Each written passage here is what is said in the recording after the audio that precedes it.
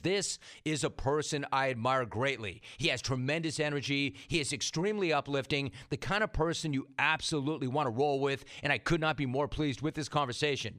And I've got a new brother in this pursuit of reinvention and transformation. He's a speaker, an author, a performance expert. He is Alan Stein Jr., and he's coming at you right now.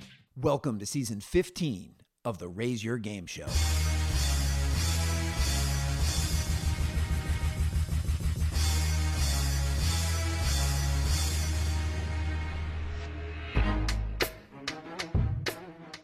What's up, y'all? I'm Alan Stein Jr., and I really appreciate you tuning in to today's show. Whether on page, on stage, or on the mic, I only have one goal, and that's to add as much value to you as I possibly can. See, if you're listening to this right now, then I know you're looking to improve. You're looking to grow. You're looking to develop. You're looking to evolve. You're looking for an edge. And ultimately, that's why I do this show, to give you an edge. And we're now in our 15th season, and every previous season has had a different flow, a different format, and a different theme. If you're new to the show, I recommend you make the time to check out previous seasons and see which ones resonate most strongly. And if you're a longtime listener, thanks so much for your support and loyalty. This season is all about revisiting my favorite conversations with my favorite podcast host from when I was a guest on their shows. You see, I've had the great fortune to be a guest on almost 400 podcasts in the past 6 years, and this season will highlight the ones I feel are most impactful. In each of these conversations, you'll learn a little bit more about me, my journey, my perspective, my philosophy, and my approach. These episodes will be full of practical lessons to level up your habits, mindset, focus, and self-awareness. All right, let's get on with today's featured conversation. The following conversation between Alan and Ken Coleman with David Nurse originally aired on The Ken Coleman Show back in October of 2023. So I can take a total snapshot of my life, guys, and I can look at the people that had the most influence in my life. And if I were to move family members out, for me, it's coaches. I mean, from moments in my life when I was a little 7-year-old, too little to probably play soccer, and one coach believes in me. 7. I remember it. I can go through my entire high school journey. I was not a prolific athlete. No comments. Okay. But I look back and I go, they had as much impact on my life as anybody else. Forget teachers, pastors. It was coaches. And I just believe that we overlook the role of a coach in our lives. So the question I want to dive into is, why does everybody, and I mean everybody, in more areas than they probably would imagine, why is it important that we get coaching, have a coach in our life? I think it's a great point. And for the most part think about this. When you're a kid or at any time in sports, that coach gave you a word of encouragement, some type of belief that sparked you to be able to do what you're doing now. Everybody has that. Everybody has that coach. Even in the NBA, coaches like Eric Spoelstra believed in Duncan Robinson. You'd think these NBA players, they have it all together, they're locked in, but even they need that word of encouragement. So you need the encouragement. I think great coaches and great leaders, they have this ability to just know the fine line and the dance between challenging and supporting. So the support and the encouragement, but also the challenging and knowing what that person is capable of. Yeah. You know what I mean? Like a really sure. good coach isn't going to say you can be an NBA champion if you have no ability to play in the NBA. They know that it's kind of like an upward right on a graph trending of the right amount of challenge and the right amount of support. And just honestly, and the third piece of that is just the accountability pieces. Everything. I've always been fascinated by the fact that great athletes, golf for me is the hardest sport in the entire planet. It's so brutally hard. For everyone. And for everybody. And you look at the great golfers and their coaches are guys that can't even hang with them. Like if they were to go play in a one-on-one 18-hole match, they're getting destroyed. But the greatest golfers in the world are listening to these guys. And I find that fascinating, Alan, because they understand the value of that. And yet most of us walk around in our life and we don't even kick around the idea of maybe I should get some coaching. Yeah, which is a huge mistake. Well, first of all, I share your sentiment that the most impactful people in my life have absolutely been coaches. Yeah. But to kind of double down on what David just said, I mean, the question I would ask your listeners and your viewers, do you need to learn something new? Do you need to level up skill sets? Do you need to be held accountable? Do you need feedback? Do you need to be inspired? Do you need to be motivated? If you need any of those things, then you absolutely need a coach. Yeah. And for me, I believe in the paradigm so much that the moment I decided to become a professional keynote speaker, I hired a speaking coach. Right. The moment I decided to write my first book, I hired a writing coach. Right. It's funny being here in the Ramsey studios because I've made so many poor financial decisions in my life that I finally hired a financial coach. I call him my money coach to help me course correct. And anytime there's an area of my life that I want to level up, the very first thing I do is hire a competent coach that has the expertise and experience to pour into me so that I can improve. So you guys have both coached big-time athletes, high level. Both of you have connections to the NBA. You're a specialist, Alan, in the physical side of things. David, you become a shooting coach. You weren't even that great of a college basketball player. How is it even possible? Wait. Who are we asking now? Yeah, but I'm serious. Yeah. Like that's what I want people to understand.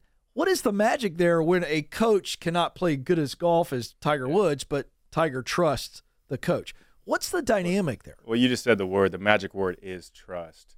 It's sometimes when players are really talented, they don't know how they got there or they don't know how to get to the next level per se. You literally have to work for everything. You have to study film. You have to find the little finite details to make yourself all that better. Your ceiling might not be that high, speaking as experience over here, but you know what it takes for another player and you can see it in them. But ultimately, it comes down to they trust you. And the great ones, as Alan knows, is they want to be coached. That's the difference in people in life in general. Like Alan's saying these 3 different coaches that he has, and people are like, oh, well, Alan's really successful. Why would he need those? Because he is successful. That's how he gets there into the next level. It's the people that are the average players. And I've been around a lot of NBA players, and a lot of them don't understand the details. They don't understand mindset. And you're like, well, you're never going to be as good as you possibly can because you don't have, like, you can't see that next level. There's no hunger. Right. Who are some of the people? But go ahead, Alan. Well, no, what I was going to say, I mean, David's so right on point there, but when you look at some of the most iconic, and we'll just stick to sports, team sports coaches. Right. Coach K, who I know we share an affinity for, Greg Popovich, Bill Belichick, Phil Jackson, they all were able to play at a certain level, but certainly not at the level of the players that they coach. So I think that's a huge mistake that someone would make in saying that a qualifier for a coach is that they need to have played at that high level, because playing at a high level and coaching at a high level are completely different skill sets. That's really true. I'm so glad you said that because both of you, again, I mean, you both played ball at a level that I did in the next level. Okay. So that's also very difficult, but people trusted you. These athletes trusted you because of your ability to see something they could not see and point that out. Is that fair? Is that too simple? I know it's more complex than that, but is that not at the root of why an athlete would trust somebody like you guys? That's absolutely the root of it. And one of the most important, and this is why David's been so good at what he's done, is you have to show, in this case, athletes, that you care. You know, I made sure that my players knew that I cared about them as a human being first and as a basketball player second. That their goals and dreams now became my goals and dreams. And that was my job to do everything within my power, everything within my experience and expertise to create the blueprint and hold them accountable and push them and challenge them to reach their goals. It was never about me. It was always about them. And that's what a good coach does. Okay, guys. So how long do you think it takes to earn the trust of an elite athlete that you've coached? How much time do you think they're giving you? General rule of thumb. Well, they're going to make a snap judgment immediately. That's what I'm saying. Is that like 30 seconds? It can be very, very quick. And especially when you get to the level of the players that David's worked with, they're already guarded. They're already on defense. They're already being protected because everyone comes at them wanting something. So give me an example, David, somebody he's talking about. We haven't bragged yet. Okay, here, I'll give you one. Biggest names. Well, I'll give you Domantas Sabonis is a 3-time NBA All-Star now. And this will be a great story for people listening out there, too, because also like what Alan's hitting on is you show them a vision. You have to show them where they can get to. So when Sabonis came in the gym in 2018, I mean, he's got his guard up. He's like, you know, his dad was Art Venus. He's the man. And I asked him a question. I was like, well, what are your goals? He's like, I want to be great. Like, well, what does that mean? Like, that's pretty vague. What does great mean to you? So first off, he had never had anybody say that to him, because most people would just say, oh, yeah, okay, let's get great. Let's get really great. Right. So we defined his goal as he wanted to be an all-star. It's like, okay, when are you going to be an all-star? It's 2018. So in 2 years we set that goal. So 2020. It's like, okay, that sounds good, but we had to make the goal even more specific so that we knew every day we were going to take a step towards reaching that goal. So 2020, where's the game at? Chicago, Illinois. When is the game? February 18th. Tip-off is 7:30 p.m. So we had a very specific vision, a goal, a mile marker for where he wanted to get to. Now, ultimately, he wants to be a Hall of Famer and such, but you have to hit certain rungs on the ladder before you can just go be a Hall of Famer. So with Domas, we basically took what he wanted, what he defined as his greatness, and showed him step by step, and I walked with him step by step on a daily basis, step by step. And that's what great coaches do. And you earn the trust that way as well. As he never had somebody say that to him before. Yeah. And he never had somebody show him a roadmap for where he could be in the future. Ding, ding, ding. Alan, roadmap. That's how it. you I mean, David credibility. just broke it down. And I have a strong appreciation and respect for the basics, for the fundamentals. Yeah. I believe, man. complexity undermines execution. The more complicated we try and make things, the less likely they are to get done. And what David just said is he collaborated with him, decided on the vision, and this is the North Star that we're going to try and pursue. We're going to reverse engineer and work backwards and say, here are the markers, the daily behaviors, the micro sets, like the routines that we need to stick to. It is my job as the coach to not only lay that blueprint, but to hold you accountable to the highest standard of excellence possible so that you can achieve that. And to me, accountability is one of the most important parts of being, well, not only a good coach, but a good friend, a good parent. Sure. I mean, it's accountability. And holding someone accountable, it's a gift. Yeah. It's something you do for someone. It's not something you do to them. And when you've established that trust, like David has done such a brilliant job of doing, the players crave that. Yeah. They want you to hold them to that high standard because that's how you show them that you care about them. Yeah. And accountability is everything. Yeah. And this is fascinating because here's what's happening for our audience. I hope they're catching. What I've led you guys into is you're describing what makes a good coach, because I want people to be able to, when they interview potential coaches, whether it be a financial coach, a nutrition coach, exercise, whatever, weight and conditioning, shooting coach, all that stuff. You got to know what a good coach looks like, sounds like, smells like. Isn't that fair? Because there are a lot of shysters. Yeah. I can't wait for you guys to react to this. So this morning I went on Google and I just started Googling, what are people searching for when it comes to coaching? Life coach is by far the number one thing. And then I saw something that said life coaching is now like a $2.8 billion industry. And my eyes about fell out of my head. And there's a lot of shysters out there. I mean, people who will sell you a big game. Yes. And I hope we're leading into what Alan and David are saying here, because you were coaching stud athletes on their physical training. One by the name of Kevin Durant, who at that time was probably, if not the number one prospect in the country as a future NBAer. I mean, he's not, if he's not one, he's two. And these kids, I don't know if our audience who aren't into sports don't realize this or not, but at that level, you're already treated like deity at 15 and 16. Am I overstepping when I say that? No, totally. Can I hit a point that you said before that and come back to the Kevin Durant stuff? He's worked with some of the greatest that there are, and you're talking about the people that are fakes out there. And you said life coach is one of the most searched things. If somebody calls themselves a life coach and they're trying to get you to hire them, run the other way. Nobody calls himself a life coach. Right. We can't change. It is your life, the person's life. Right. So it's like we see in the NBA training world. If you have a crazy nickname, I won't call any of them out on air, but you can go on Instagram and see who's posting about everything. And that's one thing that the best are not going out there and they're just using their players. Like Allen's worked with some of the greatest ever. Right. But you don't see him just throwing up all these Instagram guy and Allen too much, some kind of nickname that he's got. So I don't know. We had to get that out in there with the fakes. So that's a key point, and we're coming back to you on this. Sure. But this is a key point. Both of you have grown your coaching business. Like, you don't just get Sabonis' son to show up. He heard about you. Right. So there was a level of credibility when he walked in the gym. Now, he's still got to be coachable. We're going to get to that later. Okay, we'll get to that. But we're talking about what is a good quality coach and why do we need them? What should we expect from them? So, but do talk about like how you establish credibility with a high school kid who's essentially treated as deity. Yeah. And you're going to before tell I do him, that, hey, David just said something that I love sparked this. another thought. We got the onion. It's officially, we're unpeeling the onion. And This is great. let's keep peeling back those layers.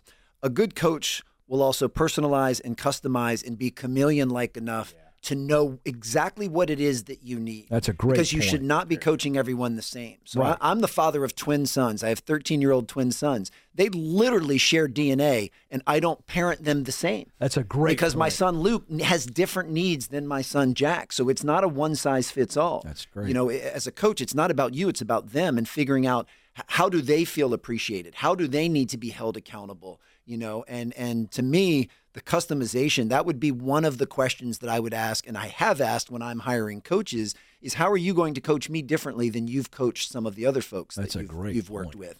So customization is huge, and personalization. And a massive red flag if someone's not digging into you enough. Yeah. Like the way you took on Sabonis, you go like, oh, wait a second. You went 3 or 4 levels deeper. What are we specifically looking at before you go, okay, I got the orange cones out here. Here's what I want you to do for the next 20 minutes, you know? Yeah, the Like, that tennis doesn't ball drills work. that look really cool. I've got a crazy story about that, but keep Yeah. going to Kevin All right, Durant. so We I can do go want to to get to this because here's where I'm going with this. I want the audience to understand because here's what I know. There will be people listening to this who are coaches and they want to grow their coaching business. Yes. So we're hitting everybody right here. And on this specific question, how did you establish trust? Because I want the audience to be thinking about your answer through the lens of how they should be establishing whether or not they can trust because you're in charge, not the coach. Yes. As a client, Yes. if you're paying a coach, you better know that it's a good fit. Yes. How did you establish rapport with high school schoolyard legends? With high school players, it can be more challenging because sometimes, respectfully, they're a tad bit socially shy, Right. socially anxious, socially awkward. So for me, I always believe in leaning in with curiosity and fascination. Yeah. I do way more asking questions than I do telling them. So I wanted to get to know KD as soon as possible and wanted to find out what's important to you. Where are you trying to take this? What would you consider a good workout? What things have you done in the past? You know, I wanted to make sure he knew it was all about him and let him know that I absolutely believe in you. I have your back and I am here to help you get where you need to go. This is not about me. This is all about you. And that's, you know, the foundational mantra of transformational leadership is it's not about me. It's about you. So he needed to know that his goals now became my goals. But with that I was going to hold him to the highest standard of excellence possible in order to reach that. Yeah. And, you know, an interesting story. So I just mentioned I have 13-year-old twin sons, and I also have an 11-year-old daughter. And all 3 of my children play youth basketball, and all 3 of them have told me that they have the goal of playing in college. Okay. Well, as a father, I had to have a heart-to-heart, rather difficult conversation with them the other day because I had to tell them, both personally and professionally, my evaluation is your current level of commitment is not going to get you to play college basketball. Yeah. That one of 2 things needs to change. Either you guys need to recommit, lock in, and start working on your craft every single day to make the dream of playing college basketball actually a reality, or, and this is equally fine, you need to change your goal. You need to say, I don't want to play college basketball. I just want to play for fun. I just want to play with my friends. And I said, there's nothing wrong with that choice. I will love you unconditionally no matter what you all choose. But as your father, and in this case, kind of as your parental coach, I'm not going to let you straddle the 2 worlds. I'm not going to let your beliefs and behaviors not be in alignment. I'm not going to let you say you want to play college basketball, but then have the type of commitment level and work ethic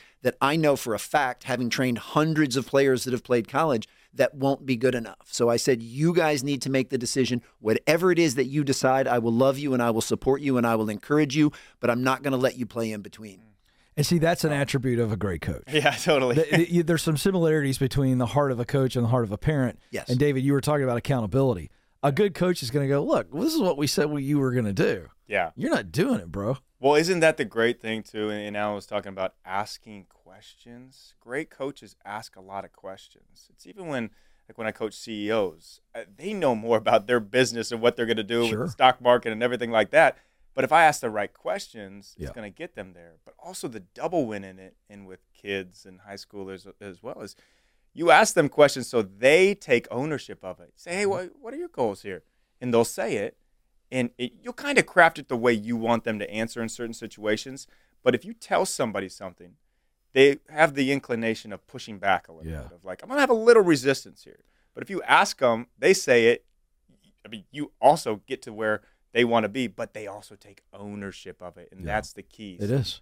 Asking questions is, like, literally, that's my job. The asking questions is my job. Yeah. It's good because you know what it does is that's what I've been doing for years. Yeah, you're good at it. You're good at it. You're that's a master. Debatable, but it's about awareness, and I think of coaching as a mirror.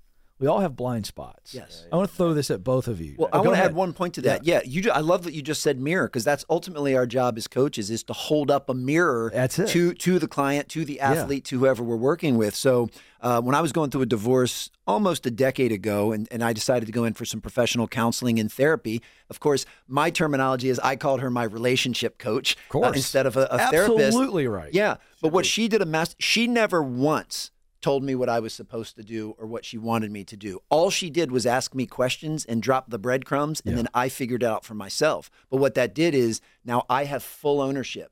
If I make a decision and I don't like the way it turns out, I have no one to look at but myself. I made that decision, and I think that concept of Jocko Willink's extreme ownership is vital. So that's also the role of a coach, is to ask the right questions at the right times to get the person you're working with to make the decision, and then you hold them to that decision. And then if they realize they need to pivot, if they need to make a slight change moving forward, then you also guide them through that. But you know, and this is when I do corporate keynote speaking, one of the main groups I speak with are sales professionals.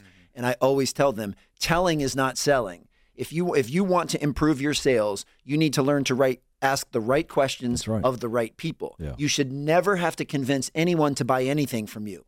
If you ask the right questions at the right time of the right people, they will convince themselves to buy. And then you have a much more loyal customer or client, because they weren't coerced into buying from you. Yeah. They made the decision because they knew it was the right fit. Yeah. And that's why curiosity and fascination are always way more powerful than making assumptions and judgments, which are very easy to do, very tempting to do, but we've got to ask questions. I want to dig into blind spots, because we've been talking about this. This is a perfect little transition here.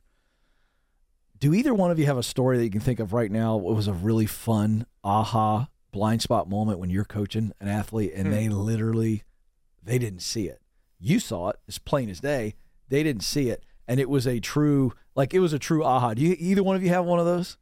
Well, I definitely have a blind spot where I had the blind spot, if you want to go down that. But okay, that's fine. I'm going somewhere. Okay. Because I'm going to dig into this. But I want to talk about, what is it like, whether it's somebody you coached or you yourself discovered a blind spot. Someone else helped you see it. I'm curious to know, what was the reaction? Yeah. I could go both ways on that. But let's start with the blind spot that I had. Okay. Because it helps show coaches that we don't know everything, and it's all about serving. So when I got with the Brooklyn Nets, when I was coaching with the Nets, and I was this young up-and-coming coach, and I'm with the Nets, like, I made it. Right, this is Brooklyn. And Joe Johnson, he's a 7-time NBA All-Star, the stud, the leader of our team, and he asked me to work him out. So I'm thinking, oh, my gosh, I got to work out Joe Johnson, this All-Star. I'm going to bring my best stuff. I'm going to bring everything that's in my bag. So I'm working him out, and, I'm throwing him through all these cool drills, double step backs, all these things, and he's just going after it and sweating, busting his butt. And we go for about an hour, and he goes super hard through it. And at the end of it, he's shooting free throws, and I'm rebounding for him, and he calls me over and says, "Kid, come over here. I want to tell you something." And just so you know, like, it's not good when a coach is called kid by the person you're coaching. So, but I'm thinking he's going to tell me it's a great workout. He says, nothing we did there had any relevance to my game. Nothing at all was going to help me in the game. Everything was just for show. And my heart just sunk. Oh my gosh. You almost threw up on his shoes. Exactly. Yeah. But what he was teaching me this lesson of that I should have went into the workout saying, how do you want to get better? How can I help you? How can I serve you? So instead of, coaches will want to look good and will want to get the credit, kind of what Alan was alluding to earlier is if you have this flip of the switch of, it is not about you in any situation that you're coaching. It is all about serving the person that you're working with. Yeah. And from there on, I always went in with that service mentality. So it was a blind spot of me of thinking, I'm the coach. I have control. I'm the one that looks good. But how did you change your coaching going forward as a result of that? Oh, so anytime. Turning moment. Totally. Anytime we started a workout, I would ask the player, how do you want to get better today? Exactly. When you walk off the court, what did we get better at today? Yeah. Because you can have a plan, but plans have to be flexible. They have to be dependent on how the player's feeling. Well, we could do a 10-hour episode on all of the blind spots that I've had. I don't want one of those. I want you to flip it. Give me a moment where you opened one up. I've finally gotten to the point where I acknowledge, even right now in this present moment, I know that I have blind spots. Now, I don't know what they are. That's why they're blind spots. You have a giant thread on the side of your head. I'm kidding. That probably is accurate. It's not true. But what I do is I do try and insulate myself with amazing people like you guys who I know care enough about me to tell me when I have blind spots. So I know that I have them, but I've insulated myself with people that will help expose them. But you know, I did a lot of work at the high school level. And, you know, when kids take bad shots or kids make what we as coaches would call dumb turnovers, it's not because they're bad kids. It's because they don't have the basketball IQ to know that that was a bad shot or that was the bad pass. So the expert high school coaches in particular that I've been around, and I worked for 2 Hall of Fame high school coaches in the D.C. area, that's, again, when they go back to asking questions. They would ask, is that the best shot that we could have gotten on that possession? They don't tell them, Ken, why did you shoot that? You don't shoot that. No, they would ask, is that the best shot that we could have gotten on that possession? And then they would stop. And then the player would need to own and ask themselves or be able to say, no, that was probably not the best. Well, why wasn't it the best shot that we could have gotten? Well, I wasn't really in rhythm. I wasn't in range. The time and score wasn't appropriate. I was heavily guarded. And then it's a learning opportunity, not only for them, but for the rest of the team. Same thing with a turnover. You know, you got your guys running 5-on-5 at the end of practice, a little scrimmage situation. Ken, you bring the ball down. You make a very lazy pass to the wing to David. It gets stolen. Easy 2 points on the other end. Instead of berating you, I'm going to stop and give you the benefit of the doubt that in that moment, you thought that was the right pass to make. You're not intentionally trying to make mistakes or turnovers. Right. So I'm going to ask you, why did you think that was the right play to make? And I'm going to hold you to the fire to answer it. Yeah. But then the second part that great coaches do is I'm going to say, well, if we could rewind that and you had a do-over, which we don't, but if we did, what's another decision that you could have made that might have had a better outcome? Right. And you'd say, well, I could have ball faked to David and our guy in the post was wide open. I could have given him a bounce pass for an easy layup. So now, again, there's ownership over the course correction. Love that. But that's a blind spot. The turnover or the bad shot was a blind spot. It was not intentional. Yeah. So we have to hold up that mirror and get them to answer and be held accountable to why they made those plays. All right, I just got something, okay? I got the pencil, I got the moleskin. I'm writing it down right now. Please. Alan just dropped a nugget on us. What works in that scenario is that a good coach, a great coach, allows the person they're coaching to own the situation through observation. So instead of them defending themselves, the coach who gets in their shorts and is screaming at them, which I've never been a fan of that stuff. That's humiliation. It's not good coaching. That's fear. That's intimidation is what that is. Yes. But getting the player to observe, go back through the moment, rewind, take me through that. I just wrote that down. That is education through observation. They are now learning by observing. Well, I'm so glad that was helpful to you. And I'm going to steal it. Well, no one will ever know that you gave me that. No, I'm please rip that off. Please do. David and I, we are similar in so many different ways. And we've both made the jump from being in the basketball space to now in the speaking, coaching, leadership development space. And I think, I won't speak for him, but I'm sure he's going to nod and to assert the same thing. Now you have to nod. You know that, right? One of these reasons that we love our work is because the principles that we learned through the game of basketball that we loved have such high utility that they apply in every scenario. So the example we just gave was of a high school coach who has a player that took a bad shot or made a turnover. But if you're the CEO of a company and one of your employees, a sales professional, someone in HR, they make a mistake, it's the exact same approach. Don't humiliate them, chastise them, ask them a question. That email that you sent a prospect, Why did you think that was the best email to send them? Right. That thing you said at the meeting the other day, what's something you could have said slightly differently that would have gotten a better response from your teammates? Yeah. It's all the same. Coaching is coaching, and these principles have such high utility. That's why one of the reasons people bring us in to speak is because we're going to share principles, proven principles, that they can apply directly to their businesses. Right. That champions use. So the reason I set you guys up on the blind spot is I want to throw something out there. I get irritated when I see this in culture. So I'm going to get cranky old man for a second. Curious to know what you guys think. I think because we have more access to knowledge, i.e. information, than we ever have in the history of the world. I mean, it's on our phones. Yeah. I mean, whether it's 24-hour news or it's a social media app, whatever, we can learn anything about anything instantaneously. And the world that the three of us are in, I think this is a problem. This is why I went the blind spot. There's a difference between signing up for a coach and say, I need coaching. And when the coach reveals this blind spot, there's a difference between knowing and doing. Oh. And I think we have got see, I fired you up. Because here's the deal. I'm going to jump in on this one. No, both of you. Because Yes. here's what I would assert. I think we have now got a whole class of people. So I'm going to hurt some people's feelings right now, but it's okay.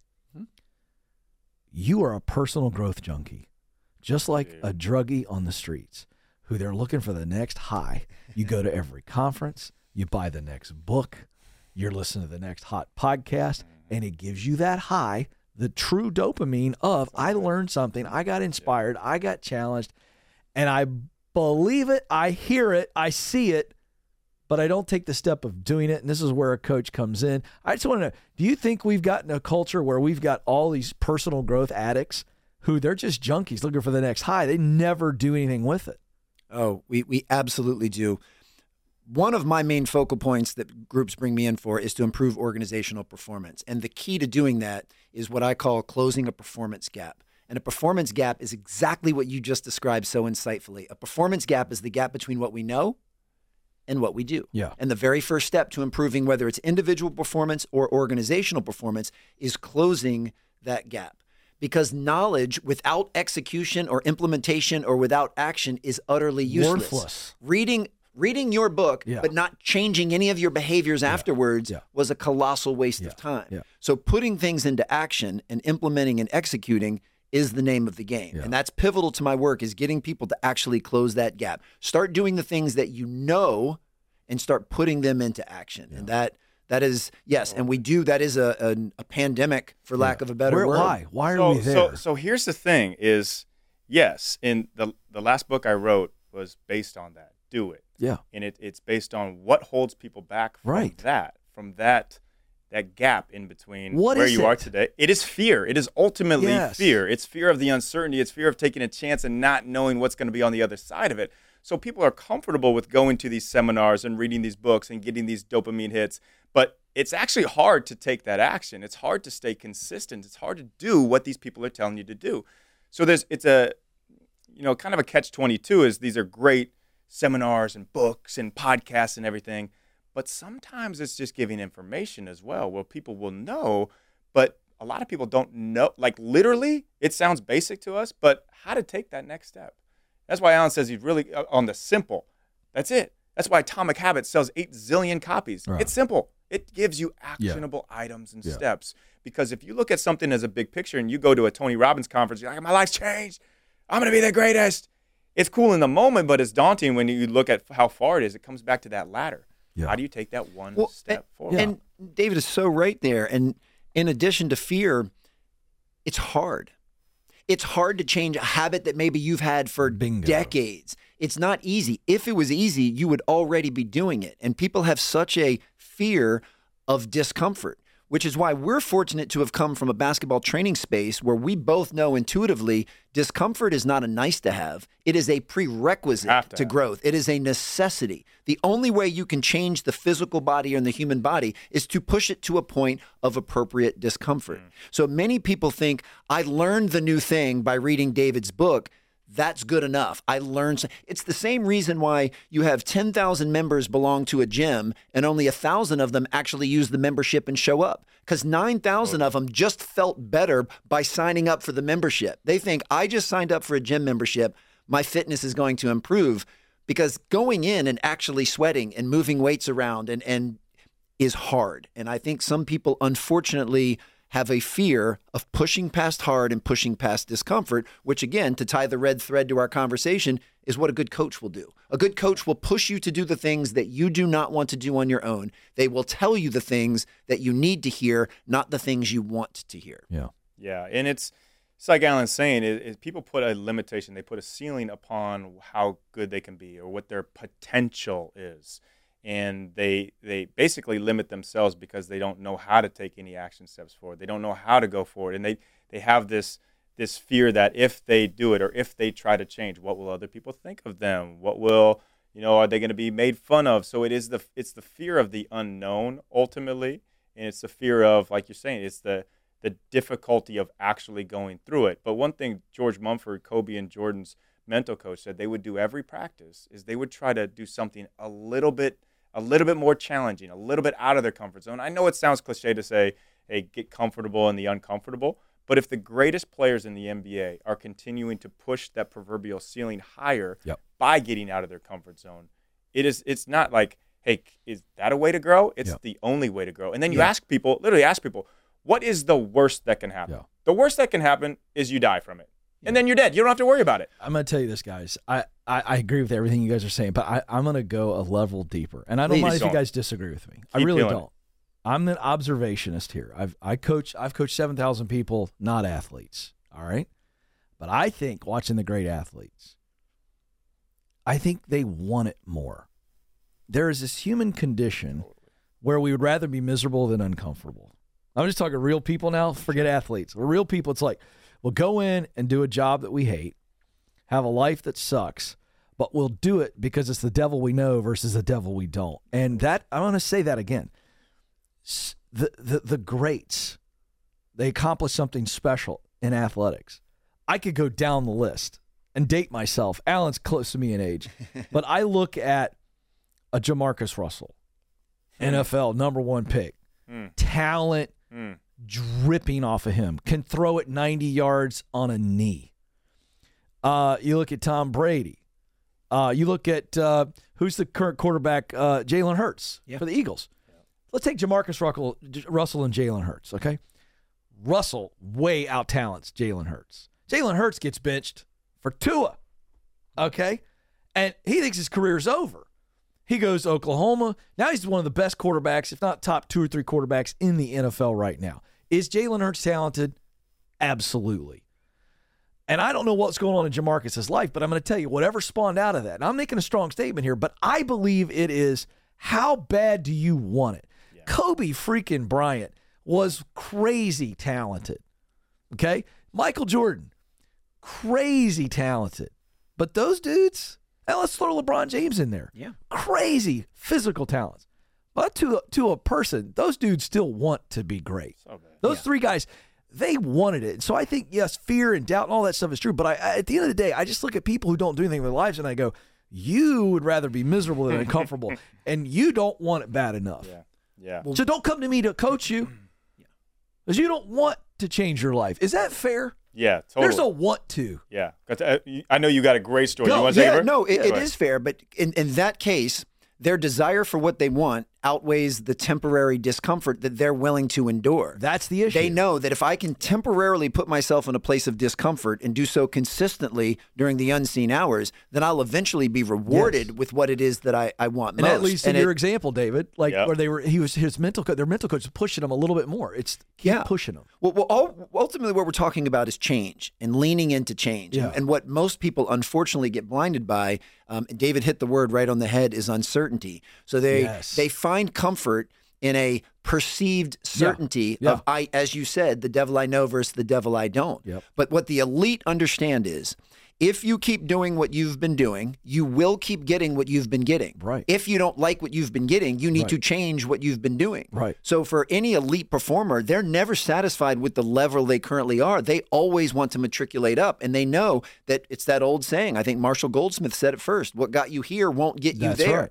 So they realize, another one of my favorite quotes, and I'm a self-diagnosed quote nerd, if nothing changes, nothing changes. That's right. So you have to be willing to make the change in order to get that. And we have two types of change. We have the change that is imposed upon us, which could be anything from a 2-year global pandemic to a restructuring at your office. That's right. Now, when imposed change happens, you need to recognize that you don't control the circumstances of the change, but you're in full control of your response to that change. And high performers choose responses, thoughtful responses that move them forward and help improve their situation.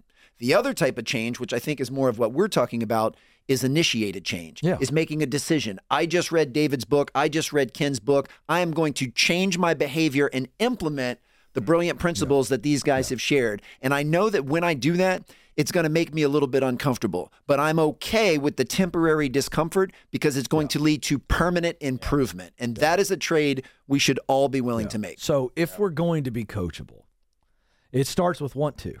Yeah. And you told me a story last night at dinner. You didn't tell me the full story. I want you to unpack it. Steph Curry, USA Basketball, you're partnering with USA Basketball. They bring you in to train these guys, get them ready for the Olympics or the World Championships, whatever it is. This guy's Steph frickin' Curry. I mean, he's already proven that he's great. Yeah. And he's going to come in, and who's Alan Stein? And you're going to condition him? What makes those greats coachable beyond the want to? Of course, he wants to get in shape, but what else? A slight reframe for the context of the story. Did I get it wrong? Just slightly the context, but you got the premise correct. This was at the first I Kobe. can't eat and pay attention at the same time. It's different than an interview. You know what I'm saying? I had some broccolini in my mouth. But you did pay for dinner, so all is forgiven. I think it should be.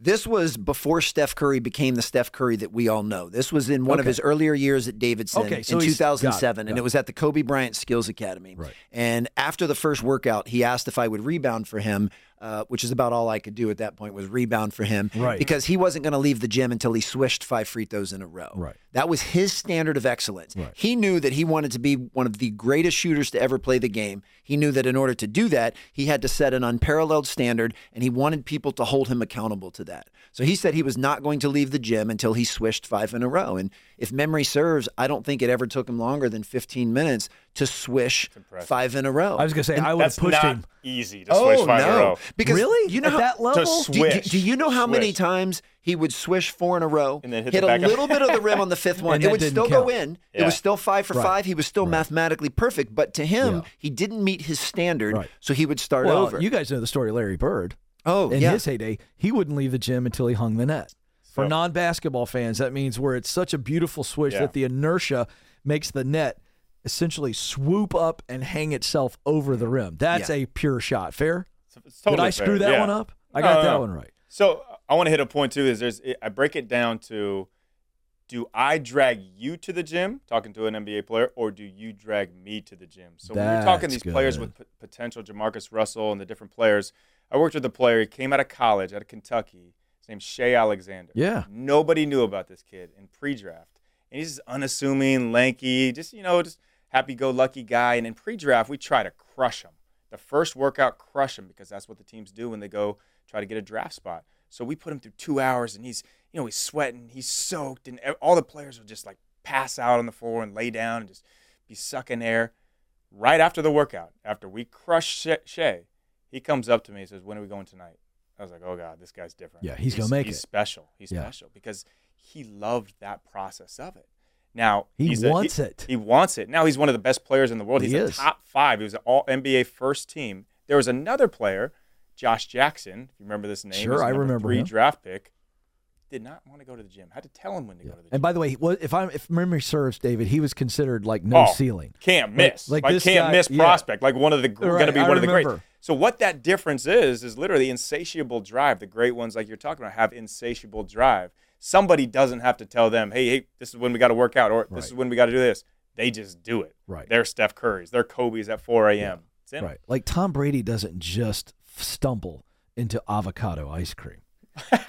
Alan, you're a nutrition fitness guy. Like, he's digging, right? I mean, can that actually be good for you? There's no way that avocado ice cream can be good for you, right? He absolutely is leaning into that. You know what all of this is making me think, though, and this I'm going to offer some unsolicited parenting advice, is one of the best gifts as parents we can give our children is to put them in positions where they're going to be uncomfortable and then not bail them out. Let them learn the lesson for themselves. Don't bail our kids out of every time they find themselves in a predicament. If your kid forgets to bring their cleats to football practice, don't bring them the cleats. Let them learn the lesson and the consequence of not having your shoes and whatever the coach is going to do. Put your kids in positions where they're going to be uncomfortable, and we can start to train that mindset and that muscle. We tend to live in a society that parents coddle their children and want to comfort them. And as a parent myself, I understand that natural feeling. None of us want to see our children in pain. None of us want to see our children suffer. But that is actually the prerequisite to having the type of mindsets and skill sets that you're going to need later in life. So let your kids get cut from the team. Let your kids fail that test if they choose not to study. Now, you can console them afterwards. You can be compassionate, but make sure they learn the lesson from that. Yes. So I'm very big as a parenting philosophy. I give my kids tremendous autonomy, and I let them know you are free to make all of these decisions on your own, but you are not free from the consequences of those decisions. So choose accordingly. Well, you're going to develop kids with grit. I mean, we as parents over the last 30 years have been more concerned about how good our kids feel instead of how good they're doing. All right, I want to wrap with this. We take a call right now.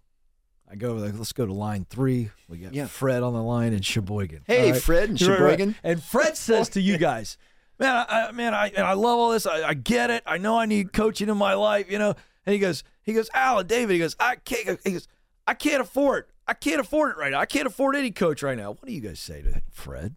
If you can't afford any coaching, it is you find your virtual roundtable. You listen to the Ken Colemans, you listen to the John Maxwells, you pick the area that you are looking to grow in, whether it's different areas, and put them at a table so you actually are becoming friends with these people. They don't know you. You're listening to their podcast. You're studying everything that they're doing. You're watching their YouTube videos. But then, like we talked about, where the disconnect was, you're taking action towards it. And what I found the best way to learn, because I think you can learn an education off YouTube if you vet the right things. 100%. You totally can. Yes. But the issue is you learn it, you hear it, you have to write things down. Yeah. There is a connection between your brain and the actual physical, not typing it with your fingers, but the physical writing it down. So you learn it, you see it, you write it down, then you go teach it to somebody else, and then you repeat it. 4 steps. Those 4 steps, you will be able to learn things much faster than you think you can. But make your table. If you don't have the money for it, YouTube it up. Make your table. I love that, man.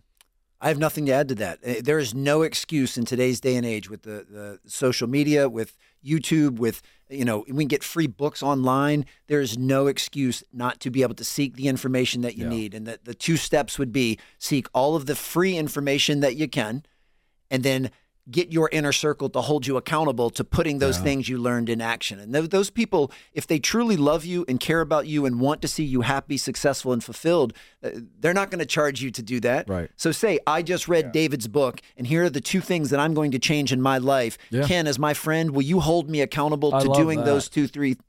That's it. That's every single person can have a coach. Fred, I'm going to add one more. I think David's right. Fred and Sheboygan. I think Alan is right.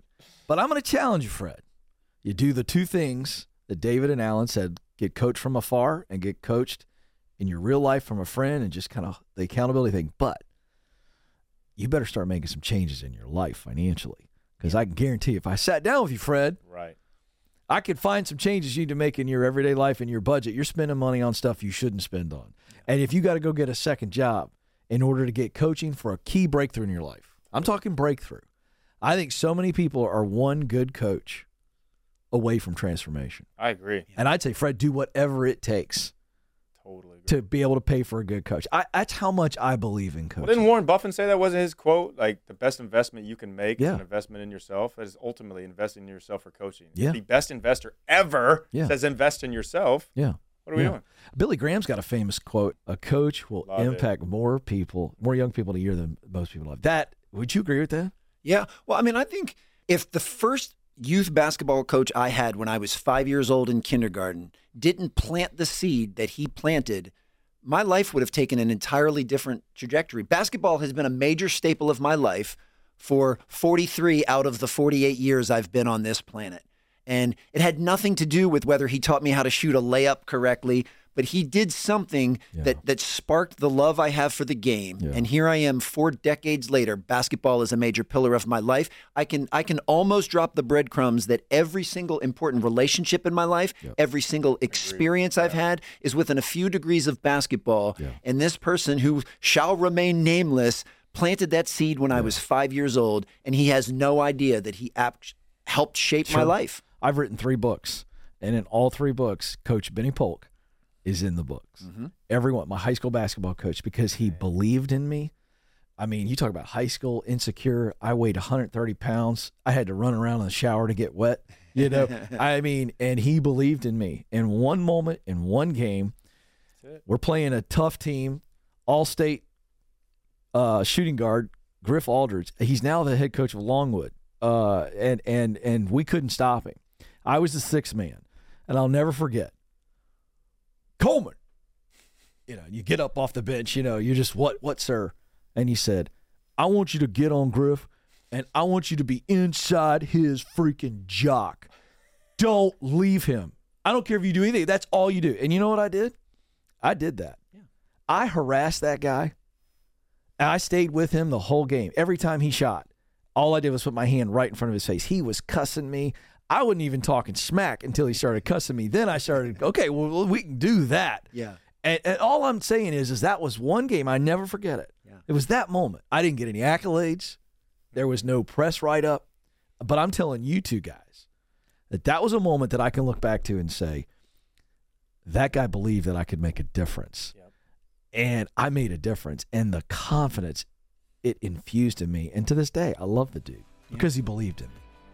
And that's it. Encouragement. Yeah. And you do realize all of your younger listeners and viewers need to Google what a jockstrap is. I know. They have no idea. Just making sure you're starting to show your age. That's bonus content. Yes, that is bonus content. I got to ask, do they not wear jocks anymore? I don't believe they do. Are you telling me they have the compression undergarments? The jock has graduated, if you will. But yes, trust me, I'm your age anymore. Yes, I'm your age, so I know exactly. I'm still wearing one right now. Gets me in my game mode. You wear them on cross-country flights because you like the extra support. Let's be honest. That's fantastic. Oh, David Nurse, Alan Stein, thank you guys so much. You guys are great coaches. You're impacted so many people, and I know that our audience is better for hanging out with you guys, so thanks. This was a real treat. Thank you both. So fun.